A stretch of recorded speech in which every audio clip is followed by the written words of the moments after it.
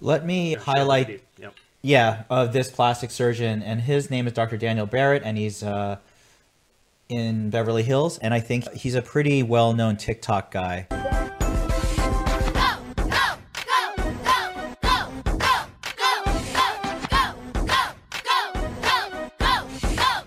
Who's next?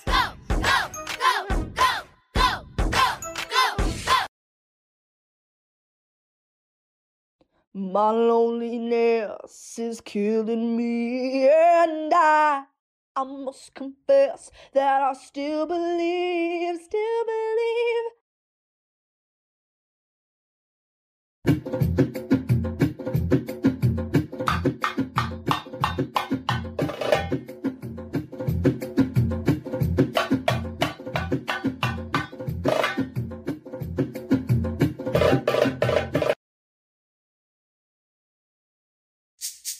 This speech is my recital. I think it's very vital to rock around. That's right. On time. It's tricky. It's the fight. Here we go.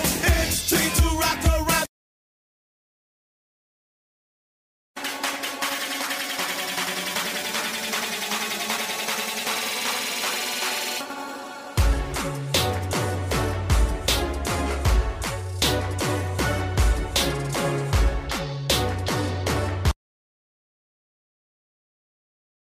What is love? Baby, don't hurt me. Don't hurt me no more. What is love? Baby, don't hurt me. Don't hurt me no more.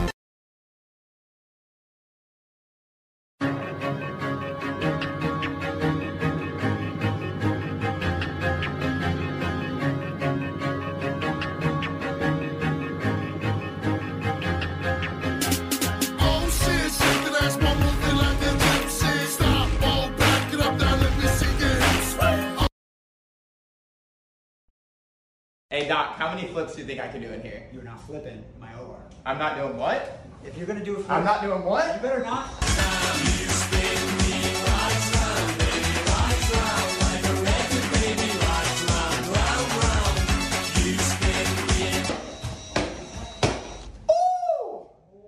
Who's not flipping? What? No, I'm taking a nap. Dude, I'm done. you're My work done. here is You're out of done. here, dude. My work here is You done. almost hit the lights. I got a small waist, pretty face with a big bang. Look how you hating on a bitch and you my mama. What's a strange habit you picked up from work? So I have this thing about breast implants. 3, 2, 1, go. Splash. I've been on my rocks. Now that you know how my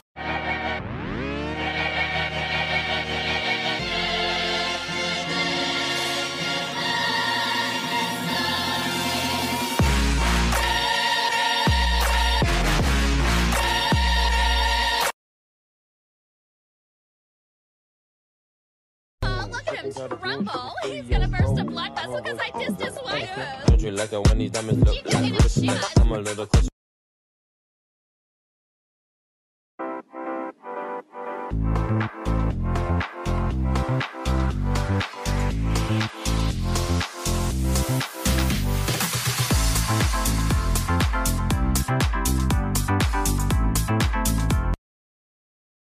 So what'd you guys think of that video of the Dr. Barrett? Entertaining. And the first thing I think about is when you're jumping up on your OR table with your shoes and there's a clean sheet there, I hope he changes the sheets afterwards for the next patient, because all that staff on the ground will go right up on the OR table. So I gotta say, the operating room is like my church, my dojo, right? Like it's approached with some level of reserve, some level of respect.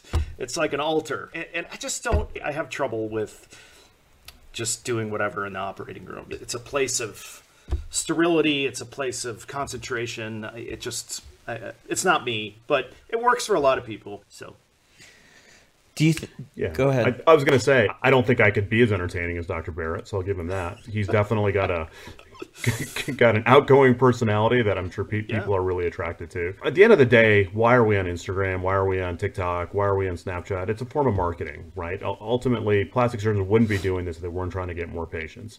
So I make the conscientious effort to try to attract people that are going to view me as an authority figure and that are going to treat surgery with some level of gravitas, who are going to ultimately make this decision to have an elective procedure to make themselves look better, but ultimately recognize that it's still surgery and there's consequences that go around that are around it. So for me personally, if I were doing what Dr. Barrett was doing, I don't think I'd be able to convey that message. I think ultimately it wouldn't look like it's something that's more than just going to the nail salon or getting your hair cut.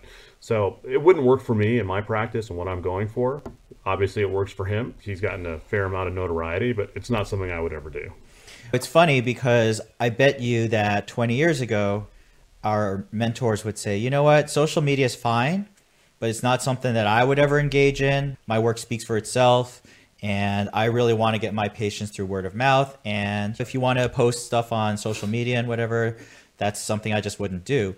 And now we are our mentors, and where Dr. Barrett is going to be is where the future lies, because it was a joke where he had the 3 glasses of water and he poured some into the study hard, poured some into the amazing results, and then he like overfilled the TikTok beaker. And to me, it was clever. Yeah, it was clever. There's a grain of truth in that, in the sense that I think as a young surgeon trying to market yourself, this is where they're going to go. This is what they see as the future. And should we, or as a society, like our professional societies, should we start trying to establish guidelines about what is appropriate or what isn't appropriate? We already have some guidelines about advertising, about what we can and cannot say. Should we have better guidelines that cover social media as well? But the thing is, what the attorneys will say is you can't legislate or you can't regulate taste. So as long as patient safety is respected, as long as patients are consented for being on social media, there's really little that I think the professional societies can do. But the one thing I wanted to just clarify here is I think we have to understand what's happening in the local and regional environments of where these surgeons are posting. Dr. Barrett is in an exceptionally competitive market, arguably the most competitive market. You walk down Robertson or Westwood and you throw a stone and you can hit 5 plastic surgeons just bouncing off their heads sitting at lunch, okay? And so it's exceptionally competitive. And I've been down there. I did a fellowship in Los Angeles. I scrubbed in with some of these docs, and they take pride in going out of their operating room in their scrubs, wearing their white coats, wearing their hats, just walking down the street. It's a lot of visibility. And to some extent, if you're not in that game, you're just going to be marginalized. Whereas in other venues, San Diego, Chicago, the Midwest, it's not, you don't have to engage completely in social media to be competitive. And so there's some extent of what's happening in your regional community as well. And looking at, going back to your question too, Dr. Rhee, about should our professional societies be involved? Dr. Barrett's videos are goofy and they're meant to be funny and entertaining. They're not violating patient confidentiality. They're not degrading people. I was interested in the breast implants and the Hypervolt and the Theragun. I was hoping it to actually be an assessment of the 2 guns because I have both and I'm trying to figure out which I like better. But ultimately, he's not hurting anyone by it. So it's entertainment, and he's not violating any professional standards. It's just silly and goofy, and he's entertaining, and that's what he's trying to be. I think that's what more and more of our plastic surgery colleagues are going to be doing. Yeah. It's funny that you mentioned location, because the Wired article that I want to talk about this particular influencer, the real Dr. SIX or 6, I'm not sure how you would say that, is in Toronto, which you wouldn't necessarily think is the hotbed for cosmetic surgery. Very competitive market. Very competitive market. Okay. And very competitive. Ask Dr. Kuzan. Okay. Can you see him on social media? He would be just entertaining. I think he'd do great. I think he'd do really well. his persona translates really well to social media. So basically, this article was written by Catherine Laidlaw, and it was published out in January, and it was Your Body, Yourself, Your Surgeon, His Instagram. And basically, the title was Social Media Gave the Real Dr. SIX a Stage in Which to Show Off Liposuctions and Breast Lift. But when cosmetic surgery becomes entertainment, who owns the story? Now, I think this surgeon is under multiple charges for which he's currently in the legal process of dealing with. But I just wanted to pull out a couple quotes and have you guys think about or comment on this. His name is Dr. And it basically follows the story of a particular patient named Laura who saw his posts on Instagram. This Dr. Martin Jungenberg, who's a clinic, Toronto Cosmetic Surgery Institute, had a ton of satisfied customers on online reviews, had a sizable following on Instagram and Snapchat, and basically underwent breast augmentation with. He said during her consultation, he asked if he could stream her surgery on Instagram Live. And the article says she remembers the moment the tenor changed, how it first felt like a medical appointment and then like a sales pitch. Quote, everyone does this, don't worry about it. She didn't want to say yes, but she felt there was no room to say no. And so whether it was the nerves of impending surgery or some desire to please the man who'd be wielding the scalpel on her body, she acquiesced. What do you think of that? Obviously, no one's going to feel good about coercing. You can go ahead. Go fine. Go ahead. No, go ahead. Go ahead. Please, go ahead. Okay, yeah. So the way the article is written, Sam, the patient basically says that she feels coerced into having her video filmed live for Instagram. Yes. And the article also goes on to say later on that the doctor pulled pictures off of her social media feed and put it on his, which she asked him to take down and he wouldn't also. And so there's a lot of not even questionable ethics involved here. You can't coerce patients into doing things they don't want to do. And you do yield a huge amount of power as a surgeon to potentially coerce people into doing things because you're going to be operating on them. They don't want to displease you. So it's hard to, obviously, you have to feel terrible for this patient and feel, if the story is true as it's written, feel like there's significant unethical behavior going on. Yeah, I think I know several Canadian surgeons in the Toronto world, and the laws in Canada, particularly Ontario, are much more stringent than they are in the United States. For example, you are not allowed to show before and after photos on a public Instagram account or online for that matter. You have to be invited. So they won't allow you to show before and afters. But if you have an Instagram account where a patient signs up for it, a requested account, that is acceptable.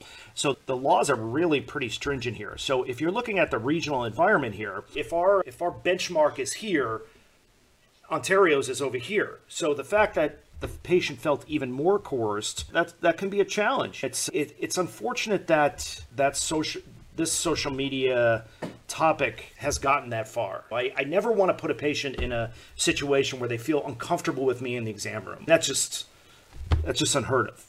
I think that this is a cautionary tale for all plastic surgeons because you're right, we wield an incredible amount of power over our patients. And there are some patients that are more than happy to have every part of their plastic surgery journey highlighted or featured. And I've had certain patients who actually asked to do, and then obviously there are many who don't feel that way at all. And they basically say that. They say many clients are happy to play a role in Dr. Jungenberg's reality show, but others say they felt pressured to participate. So I think as plastic surgeons, we need to take steps to ensure that if we do ask a patient to participate in whatever marketing that we want to have them in, that they don't feel pressured. And I'm not sure exactly the steps that we can take to do. I'm sure we could. Obviously, our approach to it and how we discuss it with patients is super important. Also, there's probably some legal documentation that would be super helpful for us to make sure is completed so that patients know exactly what they're getting into. But I wouldn't be surprised if there are a number of patients with many plastic surgeons who might feel that way, especially if that plastic surgeon is heavy into marketing, broadcast surgery live frequently, does that sort of celebrity media influencing. So Would it be okay for you to have the type of entertainment that this plastic surgeon had? For example, he had the rapper 2 Chainz in his operating room during a surgical procedure, making comments about the surgery and the results about the patient. Is that totally fine? Do you see any issue with that? Well, I thought that was Dr. Miami that actually had. Oh, that was 2 Dr. Chainz That's in correct. his- That's right. That was Dr. Again, this is a leading question, Dr. Ree. Obviously, none of us would feel comfortable with having people not relevant to the procedure in the operating room. But no, we've all, I think, made the conscientious effort to use social media to educate as a form of advertising as well, but tasteful and one that actually shows the gravitas that we all associate with surgery. But there is, as Dr. Pacella already alluded to, there are people that, because of their markets, their age, and the demographics of their patients, choose to use it more for strictly entertainment purposes and blur that line between professionalism. There is going to be a catastrophic event that happens at some point to a patient, which is really going to lead to, I think, a reckoning for those sorts of practices. But I think we're all going to be on a line of conservatism. We're not doing that. But it'll be tragic when something bad happens. But unfortunately, at some point, invariably something is going to happen. What do you think about the fact that this seems to be a growing trend with plastic surgeons? Dr. Jungenberg was actually a group of 15 surgeons called the Dr. Miami Squad. This is from the Wired article. There was Dr. B. Fixon from Long Island, who had 215,000 followers. The Real Dr. Feelgood in Fall River, Massachusetts, 521,000 followers. The Real Dr. B. Moore from Baltimore, 36,000 followers. They pay for an affiliation, $15,000 for the initial branding and social media training with the Real Dr. Miami. Then $2,500 a month for social media promotion on the Dr. Miami platforms. So this is actually almost being franchised and becoming commonplace. It's very entertaining. He knights his followers on live. I knight you, Dr. Sammy J. Of Dallas, Texas. It's just an opportunity to extend the brand. To some extent, we can argue that we do the same thing with our professional societies. We apply to the Aesthetic Society or ASPS by nature of being accepted into that community. We're listed on their website. We're listed as being legitimate. The same argument can be made for board certification. It's not going to stop you from practicing, but you get that kind of extra little bit of certification. So, all the power to these guys. I think my judgment comes in when it affects patient safety and it affects patient outcomes.